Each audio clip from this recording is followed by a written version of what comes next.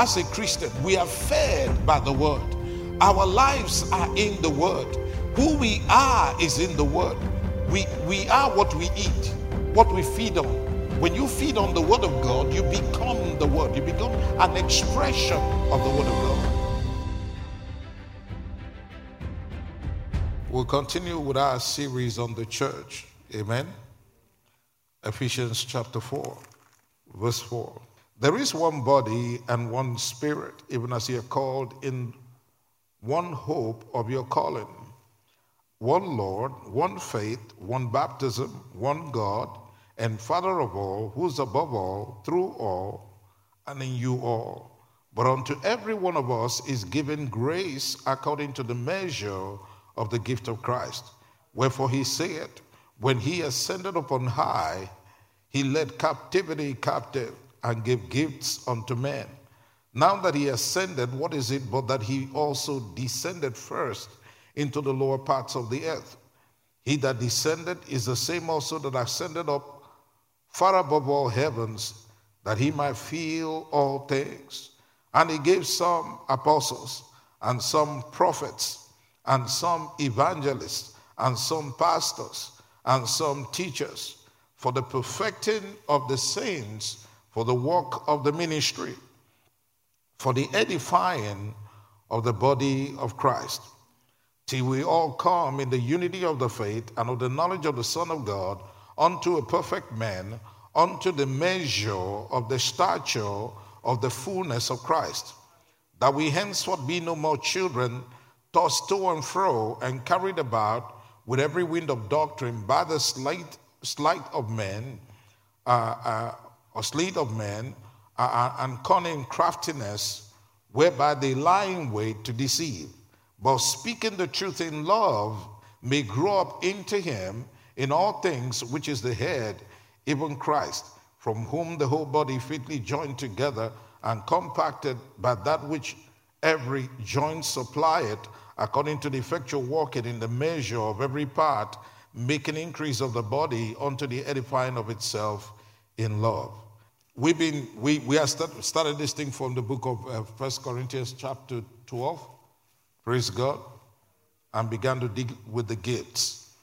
Now, we did say that a prophet is one who under the inspiration and direct influence of the Spirit of the Lord shows and or speaks forth future events and or interprets hard sentences or signs as revealed by the Lord.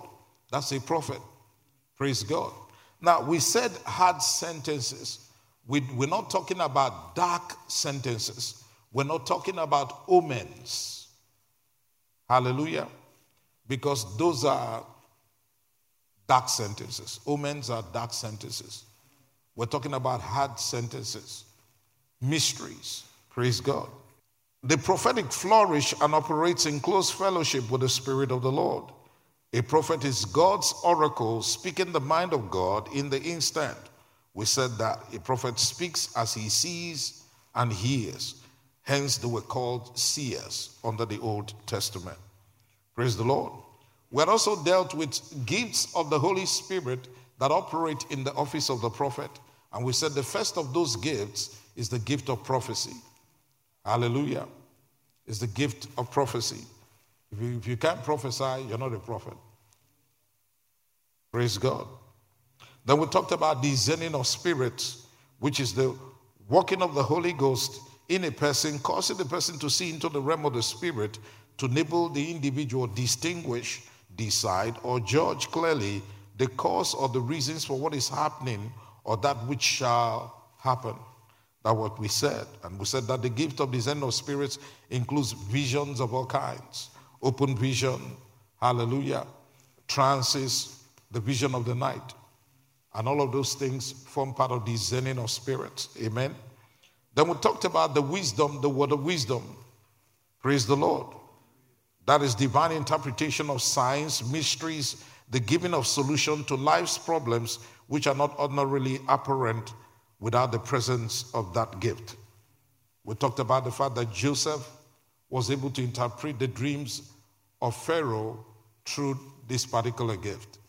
Now, the word of knowledge, we did talk about the word of knowledge, and we said is a spiritual faculty imparted by the Holy Ghost, which causes a believer who has this gift to become aware, or the unfolding, or knowing, or comprehending of what God has done or will do in the instant, which was not apparent to the senses before the word was given. It can also include revelation into divine secrets, which was not learned, but yet it is fragmented, which means it's not complete knowledge.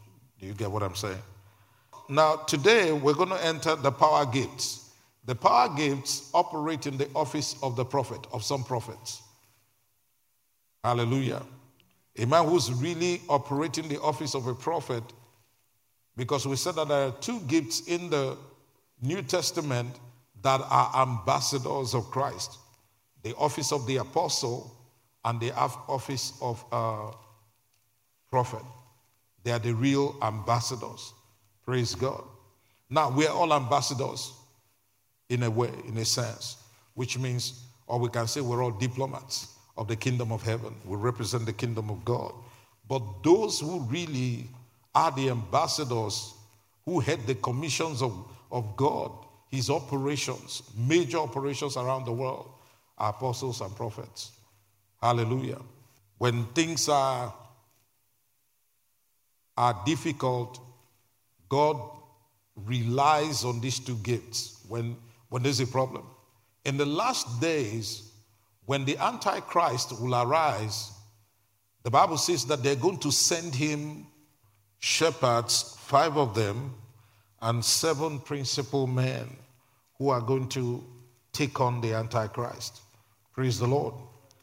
So these two gifts, and we also know that the 2 olive trees or branches or trees in the latter days, the 2 prophets who are going to speak in the last days, that will bring judgment upon the earth, they will prophesy and all of that, they are prophets. Praise God. So these 2 gifts are very vital when it comes to serious issues that have to do with the adversary. You know, the kingdom of darkness are in categories, right? The devil is there. Then you have principalities, you have powers, you have the rulers of the darkness of this world. Hallelujah. We have wicked spirits in the heavenlies, which we call spiritual wickedness. Then you have their foot soldiers, those are the demons that go around.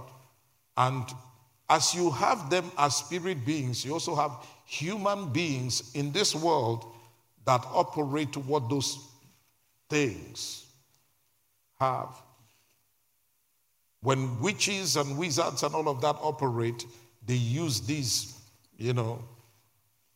and the occult and various things that we have in the land. Praise God. And none of these things are of God. Praise God. Now, the power gifts operate in the office of a prophet because sometimes prophets work miracles. We've seen that in the Old Testament. All of us in the New Testament are priests unto our God. Technically, we're prophets. The Bible said that the testimony of Jesus Christ is the spirit of prophecy. And we said that the purpose of the gifts is to get the body to the place where we operate at the level of the spiritual gift. When we are taught, when a professor of engineering teaches you engineering about how an engine works and how to build one, it means he has transferred the knowledge to you, and then you can build an engine, right? Praise the Lord. So when that is automobile engineer, if he does teach you that, you will know about how those things work. He will teach you the principles. And sometimes people go ahead and begin to build different things even better than their teachers taught them. But they're using the same principle. So God's intention is not that everybody comes to the prophet, comes to the apostle, comes to the evangelist, comes to the pastor, but no, that knowledge is imparted, and then the people of God do the work of the ministry, that all of us become masters. We have the mastery over the affairs of life. Amen. Glory be to God. We reign in the realm of life. We know that in the New Testament, we do not see where a prophet worked a miracle besides Jesus.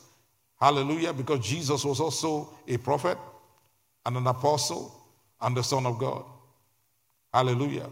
All the gifts were rolled up in him. He's the head of the body. Praise God. Now, just like under the Old Testament, there is nothing that you see that is good under the Old that was not done by God for a purpose. Praise God. God is a God of order. God is a God of purpose. God does not do anything without counsel, his counsel. Amen. Now, and he's a spirit. He's the Holy Ghost. God does it with wisdom, with the spirit of wisdom. And I like to say that the devil does not have wisdom. If he had wisdom, he would not have rebelled against God. He doesn't have any wisdom. And that is why there are no perfect crimes. 1 Kings chapter 17. And the word of the Lord came unto him, saying, Arise, get thee to Zarephath, which belongeth unto Zidon, and dwell there. This was Elijah. For those who are acquainted with this story, it was Elijah. But we're going to find out that it was Elijah. I didn't want to read it from the beginning because there's a lot we're going to be handling today. And so he arose and went to Zarephath. And when he came to the gates of the city, behold, the widow woman was there gathering of sticks. And he called to her and said, Fetch me, I pray thee, a little water in a vessel that I may drink. And as she was going to fetch it, he called to her and said, Bring me, I pray thee, a morsel of bread in thine hand. And she said, As the Lord thy God liveth, I have not a cake, but an handful of meal in the barrel, and a little oil in a cruse. And behold, I'm gathering 2 sticks, that I may go in and dress it for me and my son, that we may eat it and die. And Elijah said unto her, Fear not, go, do as thou hast said, but make me thereof a little cake first, and bring it unto me, and after make for thee and for thy son. For thus saith the Lord God of Israel, the barrel of meal shall not waste, neither shall the cruse of oil fail, until the day that the Lord sendeth rain upon the earth. Now, let me say this before I go on. The world has a form of wisdom.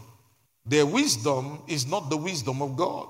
They have skill that God gave to some people upon the earth, which is still okay, even though they're not Christians, they were born with it.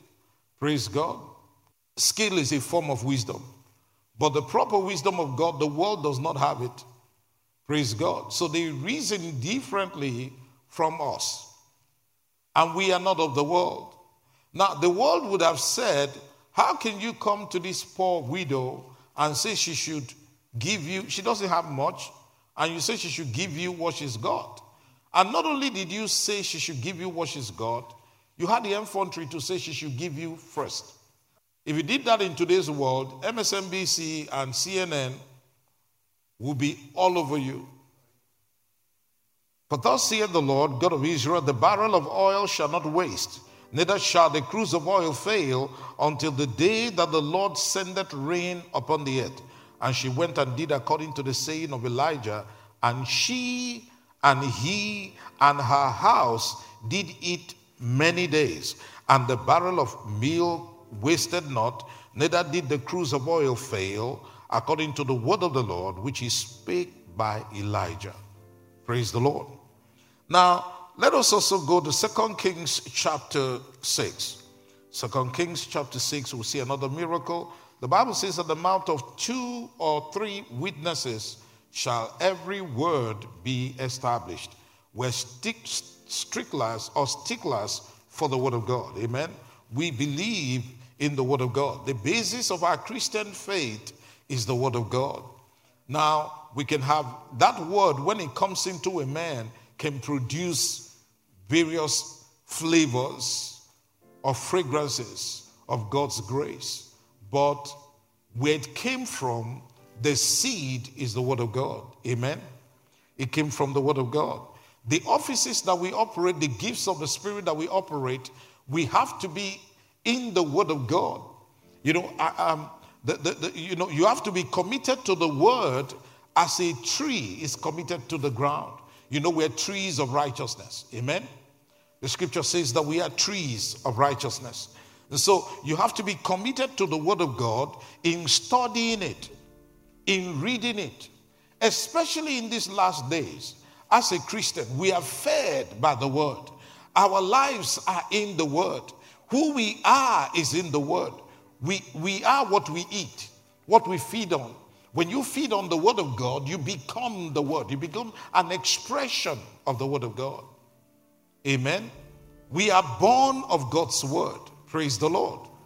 Like when you express kindness, after reading the scriptures where it talks about kindness, you yield to the Spirit of God in that area, and kindness becomes a fruit that comes out of your knowledge of the word of God. Amen.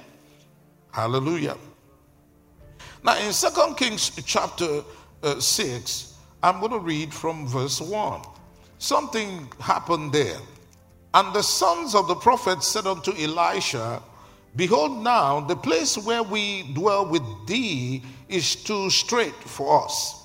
Let us go, and we pray thee, unto Jordan, and take hence every man a beam, and let us make us a place there where we may dwell. And he answered, Go ye. Now what he means is that the place was too small for all of them to dwell in. Praise God. All right. And one said, Be content, I pray thee. Go with thy servants. And he answered, I will go. You know, the sons of the prophet said, Prophet, we can't go except you go with us. And so he went with them. And when they came to Jordan, they cut down wood. But as one was felling a beam, the axe head fell into the water, and he cried and said, Alas, master, for it was borrowed. And the man of God said, Where fell it? And he showed him the place. And he cut down a stick and cast it in thither, and the iron did swim. Back in the day, you know, axe heads could come off the wood that it was attached to. So he came off of it and fell into the water, into a stream or a lake or whatever that was there. So they told him that axe head was actually borrowed. So he now said, okay, where did it fall? And they showed him. So he caught a stick and put the stick on top of the water, and the axe head floated on top of, came up. Praise God. That's a miracle. So these gifts, the gift of a prophet has in it the working of miracles.